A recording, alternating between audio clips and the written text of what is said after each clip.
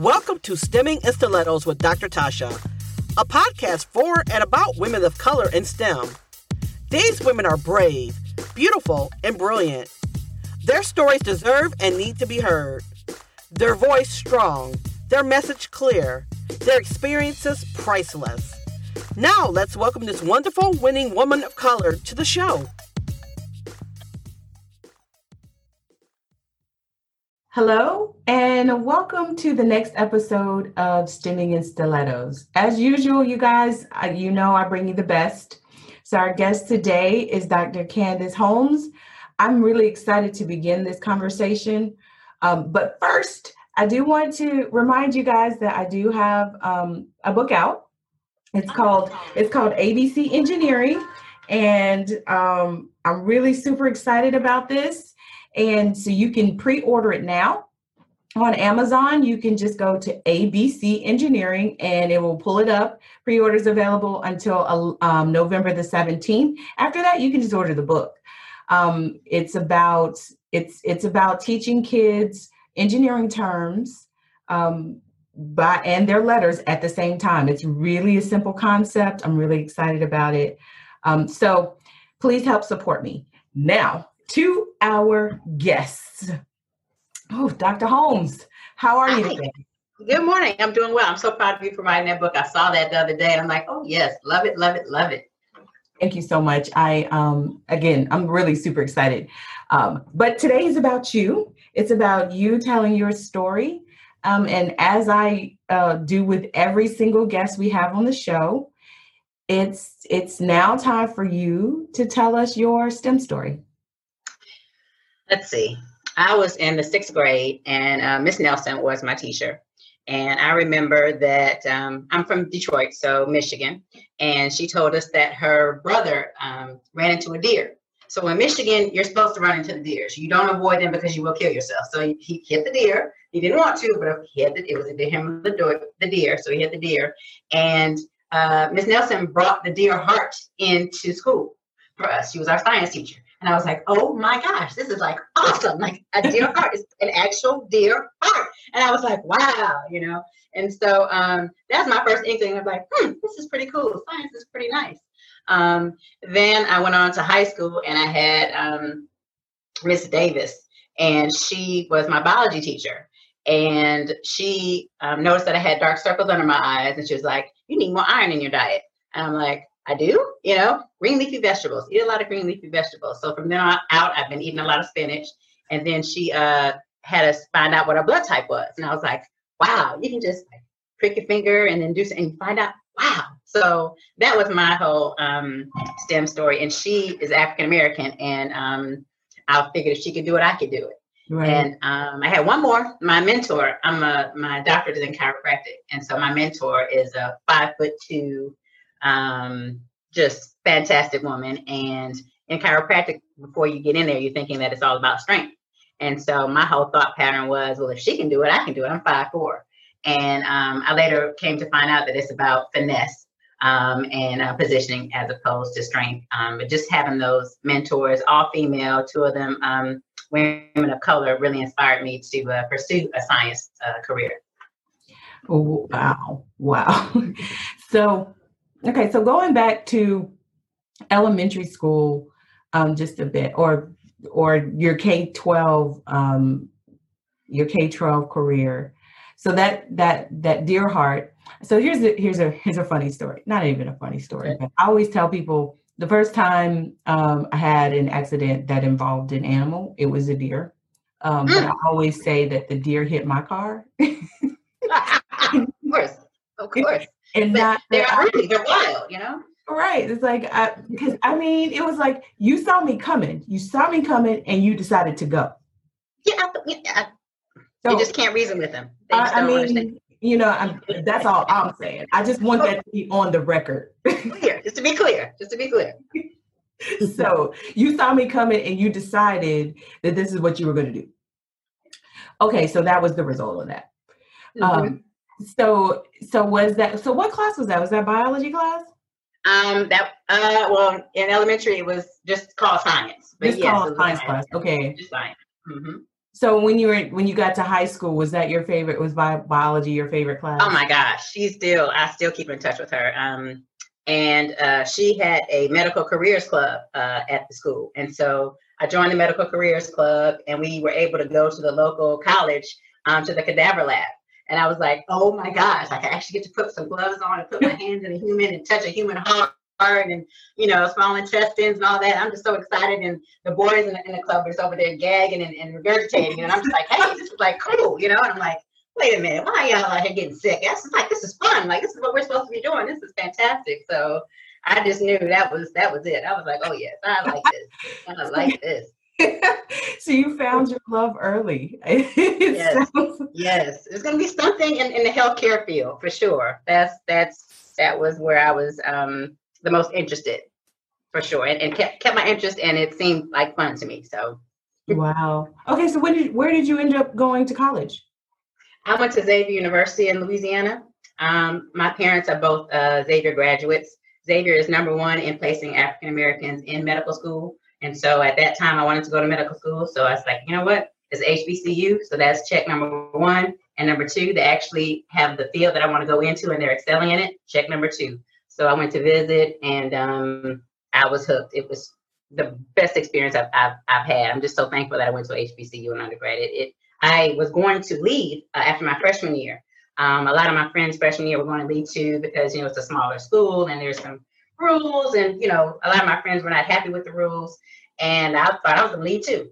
I came to find out that well, let me tell you this. My biology professor, who was the head of the biology department, called me into his office. Like, I didn't tell him I was leaving, but somebody did. And he said, Candace, he said, what's this I hear that they're going to leave? I said, well, I gave him some excuse, and he said, we need you. You're going to be a doctor. We need you. What can we do to support you? Because, we need you here. And I was like, wow, if I was at a predominantly white college, nobody would take me into their office and encourage me and just to make sure that everything was okay. And he knew me by name. I wasn't a number. He's like, and somebody told him, somebody cared enough to tell him. And so then later I came to find out that it wasn't the school that I didn't like. I didn't like living in the dorm with young ladies who didn't know how to take care of themselves. That was my issue. Once I moved off campus, everything was fine. Everything was fine. Yes. So just thankful to have that environment where, they pushed you and encouraged you and everybody looked the same. It's like, oh, okay, being from Detroit, I had a bit of a thought that people who were in the South weren't smart because they had that strong accent. And I got to Xavier, and boy, it was the smartest people in the class. It's like, wow, they sound different. They go, woo, woo, they are kicking my behind, in this category. So, in those subjects. So it was an eye opener, and loved it.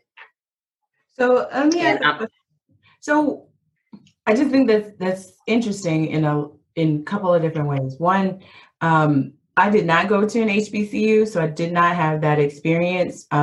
It was quite different going to a PWI. I often think about if I had gone to an HBCU, and it's nice to hear stories about the level and the personalization of the support that you receive at one. So thank you. Oh my gosh. I went back home when I was in chiropractic school.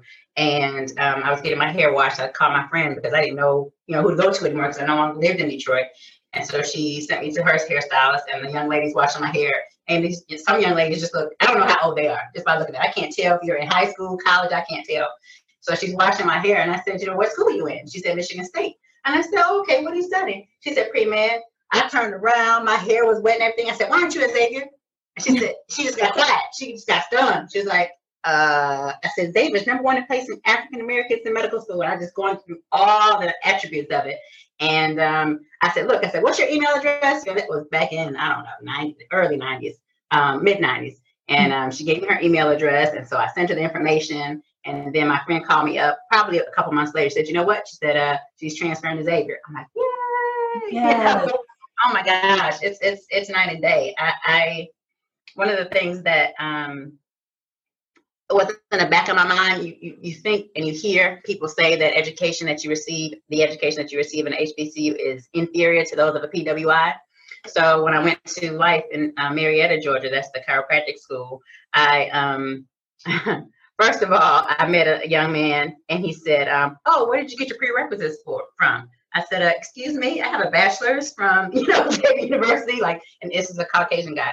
And I'm thinking, okay, so you're automatically thinking that I have less than you. And when actually you had less than me. And then I got in class and, the professor was asking, was providing the lesson. And then a Caucasian guy asked a question. And I'm thinking to myself, I learned that freshman year at Xavier, you don't know that, And so I was like, oh, I'm good. I'm good. I was like, wow. I got this. I got this. Yes, I was so thankful because it's in the small regions of your mind, because a lot of times I think that's society and media trying to downplay HBCUs. So I definitely recommend HBCUs. I have two daughters. I want them to both go to Xavier. I'm a little biased, of course. My oldest wants to be a choreographer, and Xavier's also great in liberal arts. And my youngest wants to be a plastic surgeon, and she wants to go to Harvard. I'm like, no. You can go to Xavier for undergrad. You can go to Harvard for medical school. I mean, right. that's how serious it is. It's like, no. You have to have your base first to let you know that you are great and that you are special and that you are intelligent and that you can handle everything. It's that confidence that they gave me to go out into the world. So I definitely want her and them to both have that that knowing that they are excellent. I agree. The advantage of me going to school where I went to school, and by where I don't necessarily mean the school, I mean here in Atlanta, and having the background of having Clark and Morris Brown and Spelman and Morehouse here all the time, and then having been affiliated with them in lots of different capacities as a young person, I felt that. I was able to really understand who I was and understand my worth. Yes. So, like I said, I really support HBCUs. I really wanted my daughter to attend one. It didn't work out that way because of scholarships. Mm-hmm. So, the big PWI gave her all the funds to cover almost everything. So that's where we went. But she's fairly confident, but she's also grounded. So that's the part that really, that's the part that I worried about, just, sort of losing yourself at someplace so big. And that, of course, was not made for you, was not made with you in mind. It was not. However, there are affiliated clubs and groups there, of course, that give support to each other. So from what I understand. So that's a good thing. There are. Okay. So after undergrad, you went to Life. Is that where you went? Yes, that's correct. Yes, correct. Life University. Mm-hmm. Okay. And you've already told us one of those experiences. Was it like that throughout your time there? When I was at Life, my class was the largest class of African Americans coming in, and they weren't ready for that. And we made them ready. I don't know how else to say that. We got them ready because there was a lot of racism that was going on at that time, and we weren't used to that. I wasn't used to that. I'm from Detroit to New Orleans to Atlanta, and this is the chocolate city. I'm like, what? like what's going on? Oh, but it was a doctorate program, so that was the difference. And so luckily there were some professors there who recognized it, were not happy with it, and worked to change it. So that was an eye-opening experience for me because it reminded me I'm still in the South. I'm still in the South. So what that also did was it bonded a lot of us together, so that we had study groups and if we got a hold of a former text, so we'll know what's on it, so we know what to study, and did review sessions and things like that. So I was able to turn that into a positive where, we bonded together and worked against it so that the people that were coming after us would have a better experience than we did. And that was important too, because typically in a lot of fields, all you see are white males. So a Black female, it's like I tell people all the time, I'm a triple minority. I'm a Black female doctor.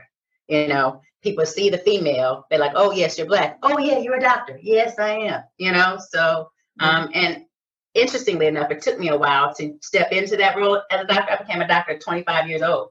And one of the first positions that I had as an associate, I was taking care of business. I wasn't talking with the patient, but I was on the phone or something. And the biller there heard me and she was like, what are you doing? This is after I got the phone. I said, what are you talking about? She said, I didn't hear you address yourself as Dr. Holmes. All I heard was Candace Holmes. You are a doctor.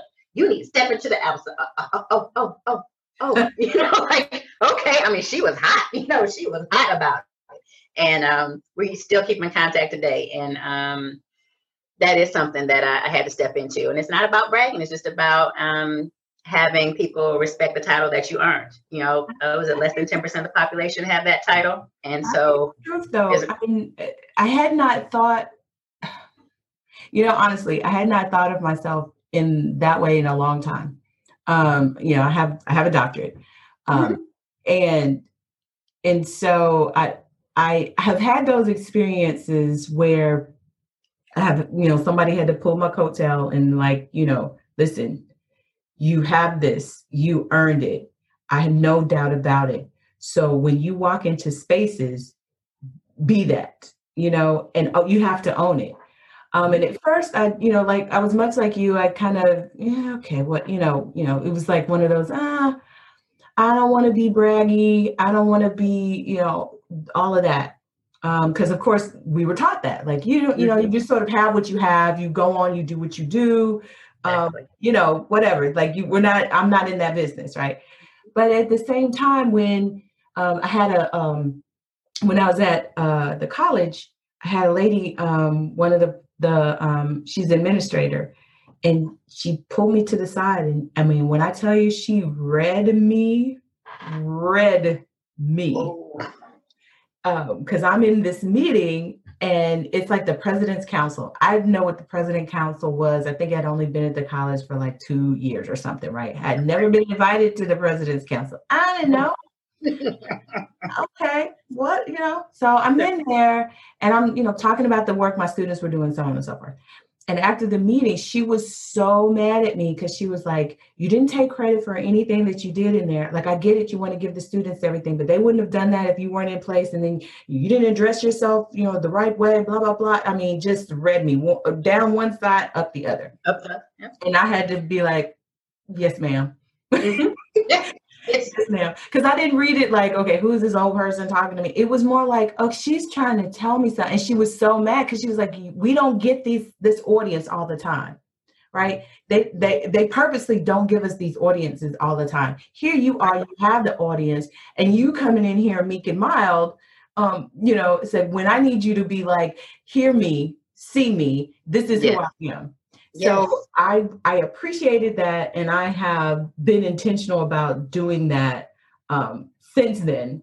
And so I appreciate hearing you say that. Yes, I moved back down here in 2008 down to Atlanta. That's when the recession was happening, and I was not getting a position as a chiropractor, and I was not understanding what was going on until I realized, you know, the recession was happening. And so I worked as a substitute teacher. And I was not addressing myself as Dr. Holmes in front of the students because I'm like, well, this isn't my field. So, you know, the doctor doesn't even matter. And an assistant principal, who was a sorority sister of mine, who also has a doctorate in education, was like, you are Dr. Holmes. From what I understand, Miss Holmes or Mrs. Holmes is your mom. So from here on out, you'll be addressing yourself as Dr. Holmes. You'll be writing Dr. Holmes on the board. And I did that. And I was like, she's right. Just because I'm not in my field doesn't take what I earned away, you know? So we are reared to be meek and mild and to be humble.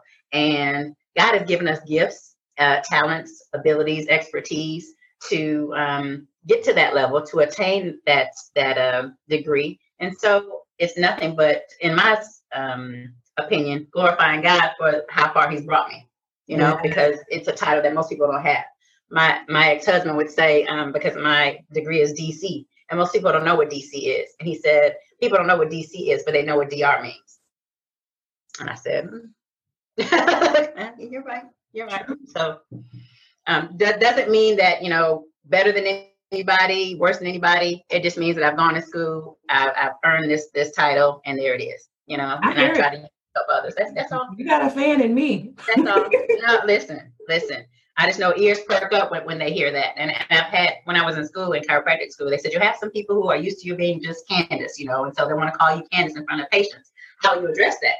And I didn't know. I said, well, they offer, you can just say, you call me Doc, or you call me Dr. Candace, but you're not just going to call me Candace, because that's disrespectful. You call your dentist doctor, you call your eye doctor, your medical doctor, same thing. So I learned, and I'm doing much better now than I was years ago. So it does take a while to get used to it, but once you do, it's like, you know what? Hey, it's my name. It's one of those things where it's like, if you have someone who insists, like I had a boss once who, after I got my doctorate, just refused to call me Dr. Anderson.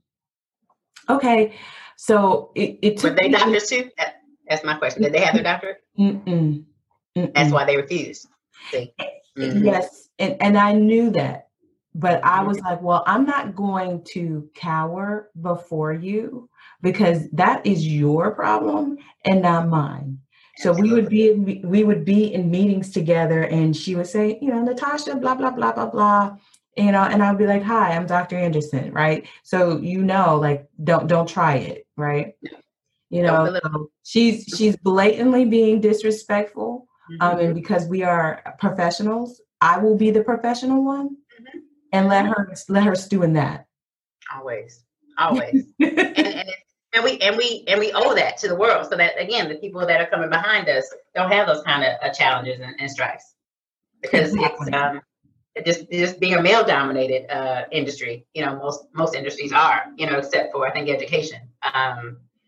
They're not used to a lot of things, and so I always say, if they need to learn something, let me be the one to teach them. I love that. So we're always in teaching mode anyway. Always. And learning, and learning. Yeah. So okay. So you made it through Life, Life University for people, not Life. Yes, right.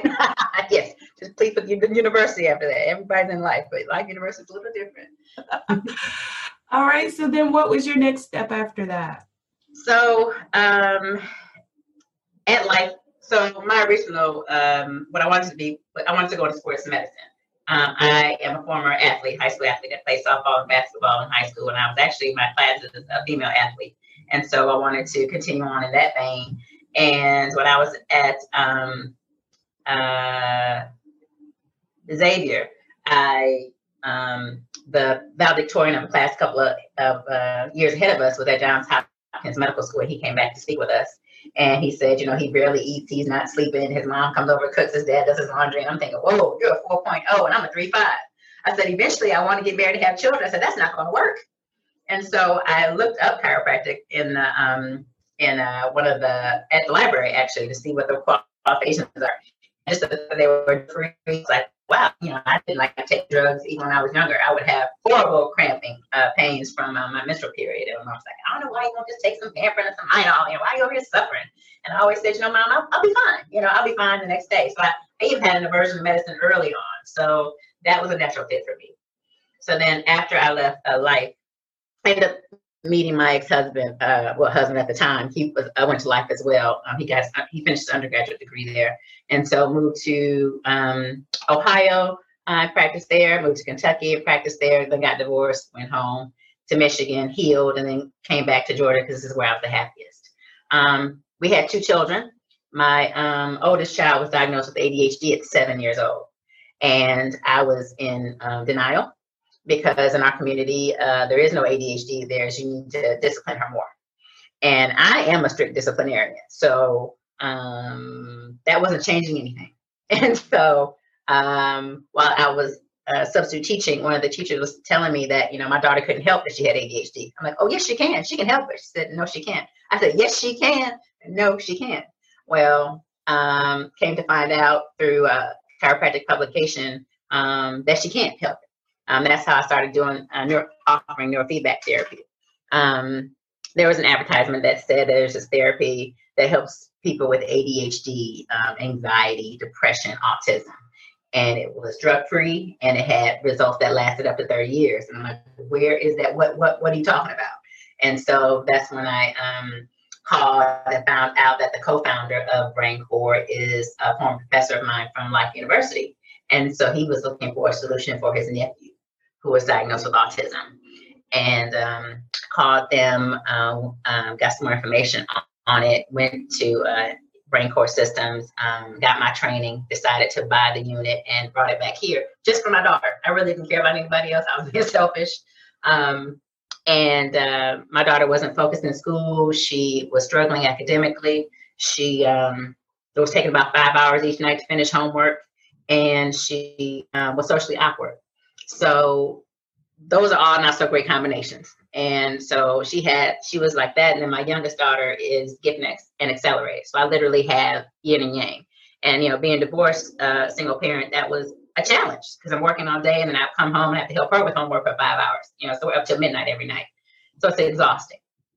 So started her with neurofeedback, and she was no longer socially awkward. She's a social butterfly. Like, she's tried out for the STEP team in high school, made the STEP team, is front and center.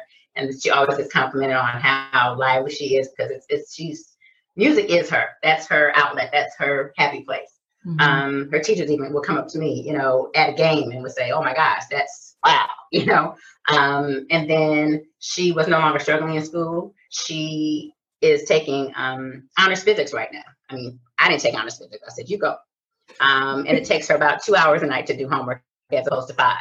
And then as far as being attentive, she's the most focused in class according to her educators. When we go to the parent-teacher conferences, like, oh my gosh, no, she gets other kids back on task. And I'm like, wow.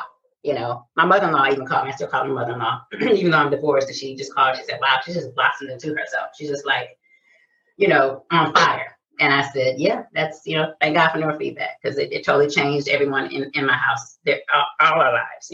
My youngest daughter even said, "Mom, you don't even yell at her like you used to." So I was frustrated, so I'm just thankful for that. And my whole goal is just to educate people on it and the benefits, because a lot of people don't know about it. It's been around for over 45 years. So I love the challenge. I love the idea of it. And I love what you said about ADHD in our community. Is just, there's two things that I see happening.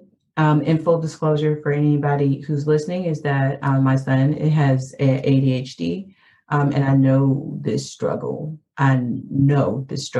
Really personal level. Mm-hmm. And so, and how hard it was for my husband to understand it, because he was like, yeah, I don't know, this is some hocus pocus stuff that they just want to take our money and have this kid on medicine, right? They just want to medicate my kid.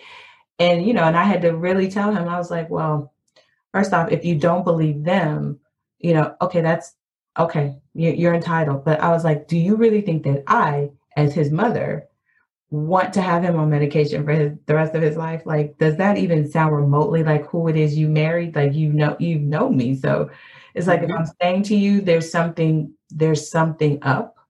There's something that we can't handle, don't know how to handle, that's beyond us. I think you should accept that, and so it took him a while before he finally got there. And then having to explain that to Kendall, because of course it's like, well, why all of a sudden do I have to take this pill? I'm having to, do these things. And I was just like, oh, okay, well, so we've decided, we're going to tell our kids the truth. We're not going to hide anything. So we did. And so that's helped him understand, and he's done his own research on it. And now, things are things. I'll just say that. Yes. We're working on some other things. So anything that can help erase the stigma behind it. Yes. Anything that can help our kids that doesn't include medicine, I'm for. One thing that someone mentioned to me was because I didn't want her to be labeled, didn't want the stigma, didn't want to do an IEP, didn't want any of that. In our community, we're taught that that's like a negative thing as well. And it's not. It's what someone said. It says, so if your child was blind, you would deny them Braille, learning how to read in Braille. Right. And I was like, oh, I see a different manifestation of a challenge. People see differently. This ADHD, you can't touch it. You can't. It's such a wide. You can't see it. It's a wide spectrum. There's they call it a spectrum because you can be anywhere on that spectrum, from the low to the high. Right. Low functioning, highly functioning. And so, my ex-husband was the one who was like, encouraging me, because I'm thinking I did something wrong. I had guilt, mom guilt, because I was 36 weeks and 5 days when she was born. I was, she was 4 pounds 10.8 ounces. I'm like, it was all my fault. I was stressed out. And I was just, it was all my. He's like, no, he says it's nothing you did or didn't do. You know how healthy you eat. You know how much you exercise. He was just. And I really am thankful that he did that for me, because I was just like blaming myself, like, where did I go wrong? So, and it's nothing that you did or didn't do. Typically there's a hereditary component. And so if people will address these challenges in their family, they'll understand, because I went through my family side and nobody said anything. So no, nothing. And then I happened to speak to my ex-husband's cousin. She said, well, and I'm like, oh, okay. So they get this honestly. It's not something that they just, kids don't choose to be different, quote unquote. They don't choose to learn differently. They don't want that. They want to be like everybody else. And of course, I love that. Everybody is. Well, I love the idea that you've taken this on, and it seems to be, from what I know of you, to be something that you are very, very into and passionate about. And I know it's because you've seen firsthand the results of it, and you can't beat that. You just can't. No, you can't. You don't have to suffer. That's why I tell people, you don't have to suffer. I mean, I just wish I found out about it earlier, when she was first diagnosed. We could have been that much further along. But, everything happens in its own time. I had to accept that too. So just thankful that. So tell me so tell my listeners where they can get in contact with you, where they can find you. I'm going to also put this in the show notes for the audience, so you guys will have it, but want her to say it out loud just in case you guys are listening and want to contact her right now. I have a digital business card. And so the best way to get in contact with me is to text the word focus to 21,000. So that's focus to 21000, and you'll get everything that you need to get in contact with me. Offer complimentary consultations. There's my website on there. Every other thing that you can imagine. Ways to get in contact with me is on that. So say it again for the audience, just in case they missed it. Sure. Text focus, the word focus, FOCUS, to 21,000 on your cell phone, and you'll get a link to my digital business card, and you can get in contact with me that way. Love it. Okay, audience, y'all, if you know someone, if it's your child or if it's you, get in contact. Text focus to 21,000, and you'll get all of her information. You're going to want to check this out. I promise you. And it is for children and adults. I just wanted to say that too, because some people think it's just for children. I have adults who have, memory issues, insomnia, migraines, fibromyalgia, PTSD. I mean, everything begins in the brain. Everything begins in the brain. I love that. I think that's going to be my quote of the week. Everything begins in the brain. Yes, what I do helps to rewire the brain so that it functions more efficiently. So, and then you don't have to have a diagnosis to come see me. And it's also for peak brain performance. So my youngest daughter is gifted and accelerated. So I use that to elevate her brain. So those people who may be taking the MCATs or the LSATs or ACT, SAT, GRE, who want to try to get that scholarship to go to college, and earn a higher score on their ACTs or SATs. That's a great way to start. And that's another thing too I wanted to throw in, as far as scholarship opportunities are concerned. Check and see what number you need to achieve on those ACTs and SATs in order to get some type of funding from the school that you're trying to go to. That's the first step. I mean, I took the ACT 3 times to get the score that I needed to get a scholarship. So, taking it more than once, there's no shame in that. People do it all the time. You do what you have to do to get the money for them to help you. So I hear it. No shame. All right. One last thing before we go. This is the last question that I ask every guest. Mm-hmm. If you could go back in time and talk to your younger self, what advice would you give her and why? First piece of advice is to keep believing in yourself. Because a lot of people out there will try to be your dream killer and tell you that you can't do what you know you can. Another thing in college, don't go overboard with the credit cards. Everywhere you go, they're trying to get you to sign up for a credit card for 10% off. It's not worth it. You need a great credit score to get loans from banks and everything later when you decide to open up your own business, if that's what you want to do. And just to have a great circle of friends, because you are the company you keep. And so just make sure you surround yourself with people who are encouraging and who are actually doing something. Because if you're around people who are not doing anything, that's what you'll end up doing. And that's a horrible place to be. I love it. I love all of that.